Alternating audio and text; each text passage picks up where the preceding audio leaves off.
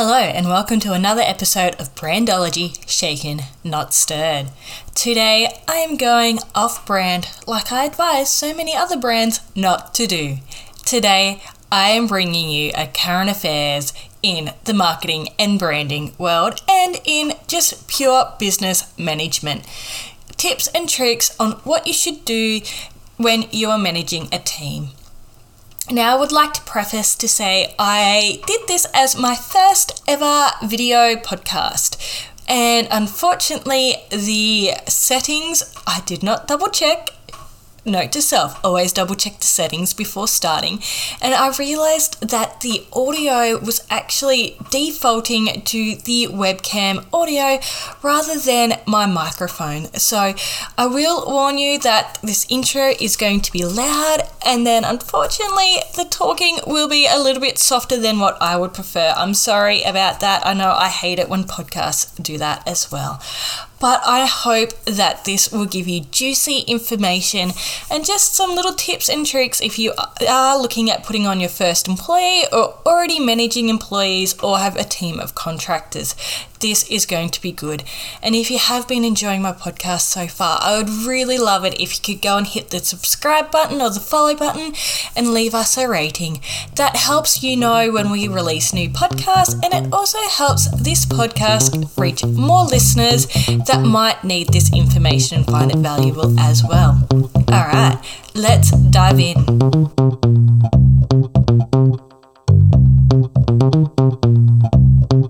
Welcome to Brandology Shaken, Not Stirred. I'm your host, Bonnie Weeks, and this is my podcast, a podcast to help e-commerce and small businesses navigate the crazy world of marketing and to showcase the power of branding in elevating your business success. This podcast will be a mixture of all things business, money, marketing, mindset, and management. Expect it to be shaken, not stirred. Imperfect, but full of wisdom bombs, and I hope you enjoy it. Dun, dun, dun, dun, dun, dun, dun, dun. And today, on a current affair, we are discussing a man getting awarded $450 million after his employee threw him a surprise birthday party. Okay, so that was my probably very poor attempt at doing the news music. And being a brand mentor, I know this is totally off-brand and I probably should not be talking about this, but it's my podcast and I can do what I want, do what I want to, do what I want to. So we are discussing our current affairs, do. Okay, so if you haven't heard the news story already, let's go over it. A Kentucky man has been awarded $450,000. God, did I just say million before? If I did, it's $450,000 US after his former employee threw him a surprise birthday party when he specifically asked them not to. Now, this is very hard to make a judgment because we do not have enough information. Apparently, Kevin Burling told his office manager at Gravity Diagnostics that he didn't want the customary surprise party thrown for employees on their birthday. Different news reports says that he told his office manager or told his supervisor, and that he either told him that he suffers for an anxiety disorder, which would not do well at all at the gathering, or that it would cause him immense stress. Now, they're two very different things. Causing someone a bit of stress because I don't like being the center of attention is a very different sentence to telling someone that you have an anxiety disorder that would cause a panic attack if this was to happen. So that's our first little hardship to make a judgment on this calling. What also happened is we don't know whether or not he told his office manager or his supervisor. The news reports are different. In the one I read, it was he told his supervisor, who then, on commencement, because there is a blanket rule that every person gets a surprise birthday party or a cake in the lunchroom. And somehow they've forgotten about it. So regardless, a few months later, it's his birthday, and the office manager has, unbeknownst to them, thrown someone with an anxiety disorder a birthday party. Or a lunch in the lunchroom, cake in the lunchroom. So he's walked in, there's cake, he's the centre of attention, he has a panic attack. He then goes out to his car, eats the rest of his lunch, apparently sends a text to his employee going, I can't believe he did that, something we don't know, without actually reading through the court documents. I'm looking at the news articles, we don't actually know what he actually said in that text message. He's then, I don't know if he's gone back in or if he's gone in the next day. Anyway, next day, management has called in Berlin for a meeting to discuss the party. Once again, we don't exactly know what was said at the meeting. On some news articles, the gentleman that was fired has informed him that he was called like a no-joy and he was ruining other employees' joy and that he shouldn't have done that. In other instances, the company is saying that they've just reported him because of his, apparently agitated manner. Now, because he's in a disciplinary, like a formal management meeting, it's then caused him to have another panic attack, which then he gets, according to the manager, he gets aggressive. At that point, other employees step in, de-escalated the situation and have escorted him out of the building and denied him access, which is according to their workplace violence policy. He's then fired. And that was it. That's what happened. So what the court has found is the court has awarded him $150,000 in lost wages and benefits and $300,000 for suffering embarrassment and loss of self-esteem. They believe that there is no way that someone knowing that this person, would believe that that person would present a danger at all. So what I'm going to unpack here is what we need to be mindful of as employers. So first of all, we'll go through having a generic overall policy. I have recently listened to or read The New Hustle by Emma Isaacs, and she actually talks about another company she knows about birthday parties. So it seems to be quite a touchy subject. And this company made a blanket rule that every person gets a day off on their birthday. And because it's a blanket rule, it applies for everyone, regardless of whether or not you want to come in or not.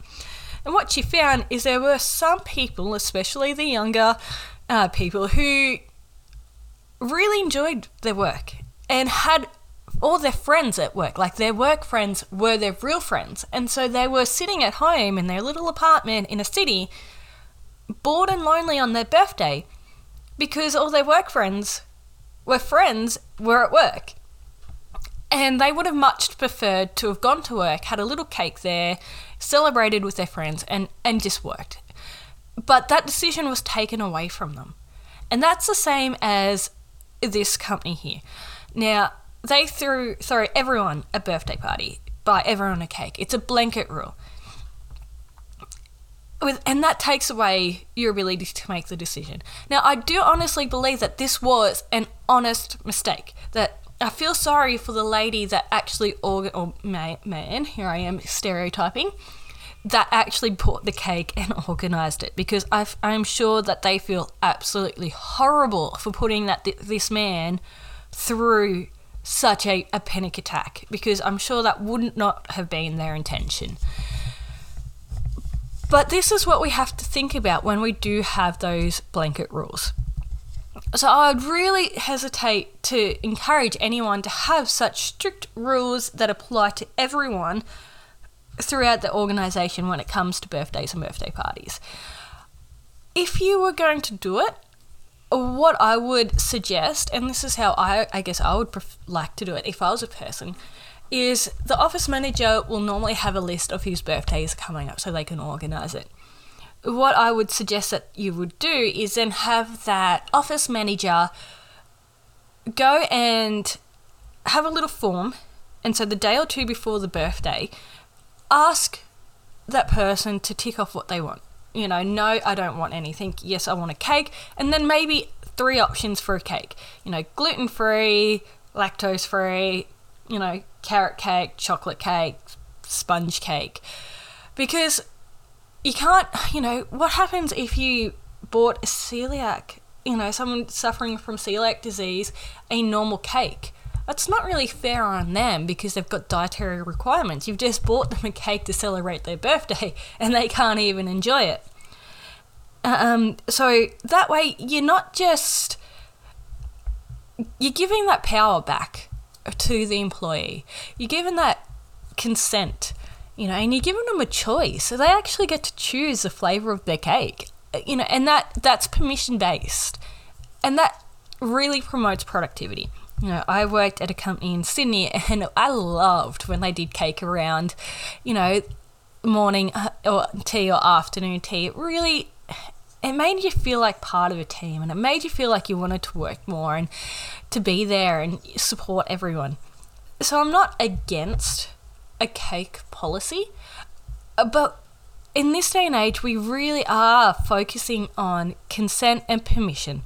How can you give consent and permission to your employees? And it can be hard because you might have a lot, but that is the way it is today. We cannot have blanket rules for everyone because they don't work. So look at what you can do in any rules, not just birthdays. Like, what can you do to help make your rules flexible and suitable for everyone, and that people are buying into that? The next thing is having good onboarding forms.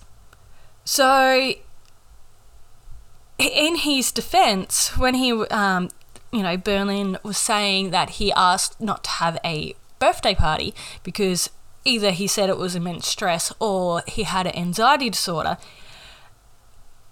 the company has denied knowing about that anxiety disorder. Now, how can you deny that if you've got the correct onboarding paperwork? You really need to have a good onboarding paperwork and have those health conditions right. Ask them, be honest, and say you need to be transparent. We need to know if you are dealing with any mental health issues. You will not be discriminated against. This is so we can ensure that we're providing you with the appropriate support that you need. You know, do you have any health issues? Are you allergic to anything? Please list your allergies so we can make sure that if you are allergic to, say, latex, that we're not going to go and paint the office tomorrow. And really know your employees. Like I said, I know that can be very difficult if you start getting quite large. If you are, you probably won't even be listening to this podcast. But really, you need to have it in writing. Because if this company had it in writing, and Berlin should have then ticked anxiety disorder, they would have been able to manage it a bit more. When they went into that management meeting the next day, they could have looked over his forms and said, okay, yes, he did inform us that he has anxiety disorder and that he is prone to panic attacks. Okay, you know, let's talk about how we can help and support him instead of, you know, making him feel even more attacked. So that is point 2, onboarding forms. The next one is probably one of the biggest ones. The key point here is not that they threw him a birthday party, which he didn't like. The point of this award and this compensation is the fact that they fired him because they believed he was violent and aggressive, and he is suing them because he believes that he was unfairly discriminated against because of his mental health, and that at no point did he show violence. And the only way, it's a he said, she said. So let's think about it. Like, I'm not picking sides because we don't have enough information. The company is obviously going to deny that they have either ever knew about his anxiety disorder. They're going to deny that they called and accused him of stealing other co-workers' joy. They're going to deny discriminating against him because they're going to lose a lot of money if they don't deny that. Consequently, Berlin, who is going for this compensation, of course he's going to lie and say that they knew about his anxiety disorder. Of course he's going to lie and say he feels discriminated against. Of course he's going to lie and say he never got aggressive, because he's got a lot of money to lose from this as well. So when you are in a situation where both people are going to profit or lose money, they're not, like, you can't trust anyone to be truthful if they've got a lot to lose from it. Now, that just means we need to be very careful and dot our I's and cross our T's as business owners. We need to document everything. Everything. I am a big fan of keeping notes and diary trackings. If you've listened to my last podcast on Tool of the Week, I did, my first one I did was on OneNote. Every time I have a meeting with a client, I'll put the notes in there and I'll write down everything that we've spoke about and what we've agreed on. So then if I ever need to go back, I can say, okay, no, you didn't tell me 2 weeks ago, you told me a month ago. Or I can say, no, a month ago we discussed this and you still haven't given me that information. It is very much documenting. You need to document everything. In this case, because it was a disciplinary meeting, which, they wanted to talk about him. And it should have been. They did the right thing in having a meeting the next day. They really did the right thing. Because as an employer, your first responsibility is your employees and making sure that they are well, they're happy, they're satisfied, and that there's nothing going on. So they did the right thing in bringing him in. Now, what they should have done is said, we're giving you the option to have a support person, and had the meeting when he was able to have his support person with him. Don't know if they offered that to him, but that's, something to think about especially if you're aware that someone has got mental health issues or anxiety disorders. Having that support for them is really necessary to make them feel more in control of the situation. But also having a third party, unbiased person there. Now, whether or not that could have been someone from another department or an official person coming in who is there taking minutes. So then that way, there is no he said, she said. It is all documented. It should have been a very official meeting that had documentation on it. Now, like I said, we don't know what happened in that meeting. According to the person going for compensation, he was accused of stealing others' co-workers' joy, which would be really sad if he got brought in and was criticised for having a panic attack. That would be heartbreaking, because obviously that's not something he can control. It's not like he wanted to do that. But then on the other hand, just if she brought him in to have an open and frank chat about, hey, what happened yesterday, that was a bit uncalled for. We didn't realise, that was a very strong reaction. Are you okay? Why did that happen? That is completely reasonable and is exactly what should have happened from a caring employer. But we don't know. And this is why, if you are having those serious conversations, you really need to have someone taking minutes or having a support person there, or someone that can tell it how it happened. Now,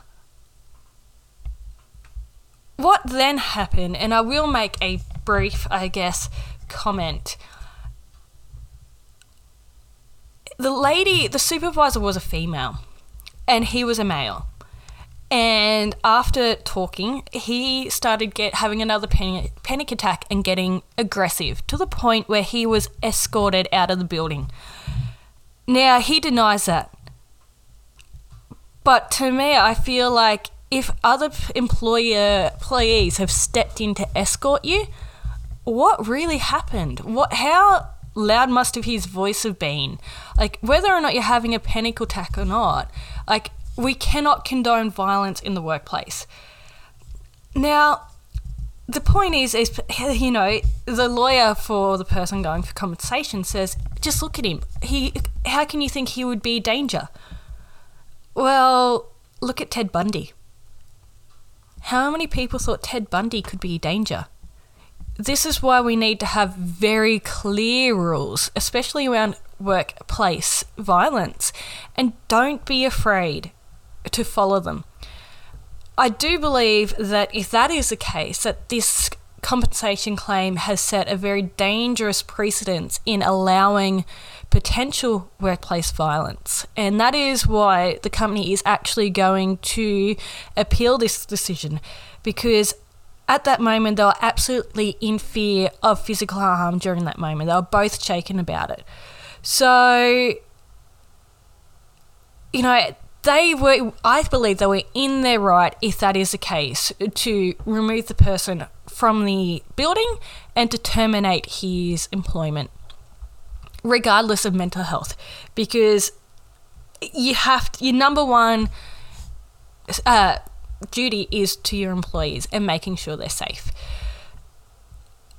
It will be interesting to see what happens from this, and it'll be interesting to see how we can support people with mental health issues and anxiety issues into our business. I don't believe that we need to treat anyone any different, because we are all humans. I do believe we need to support people in whatever way we can. But at the same time, having a panic attack and getting aggressive over going into a disciplinary meeting is not a good enough reason, even if you've got anxiety. I'm sorry, but having anxiety is not a reasonable excuse to intimidate a female if you're a male. It's simply not. I do feel for him though. I really do. I think this is a very sad situation on both parts. One person was put into a very hard, embarrassing, and I guess disempowering situation, and another has apparently tried to do the best for their company and has not meant for this to happen.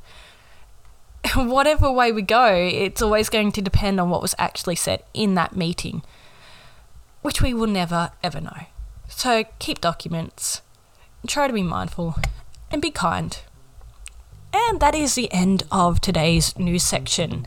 I hope you have enjoyed this, and if you have deemed any other points into this news article that I have missed, let me know in my Instagram at bonniewicks.biz, or send me an email or put a comment below. I would be interested in hearing your comments.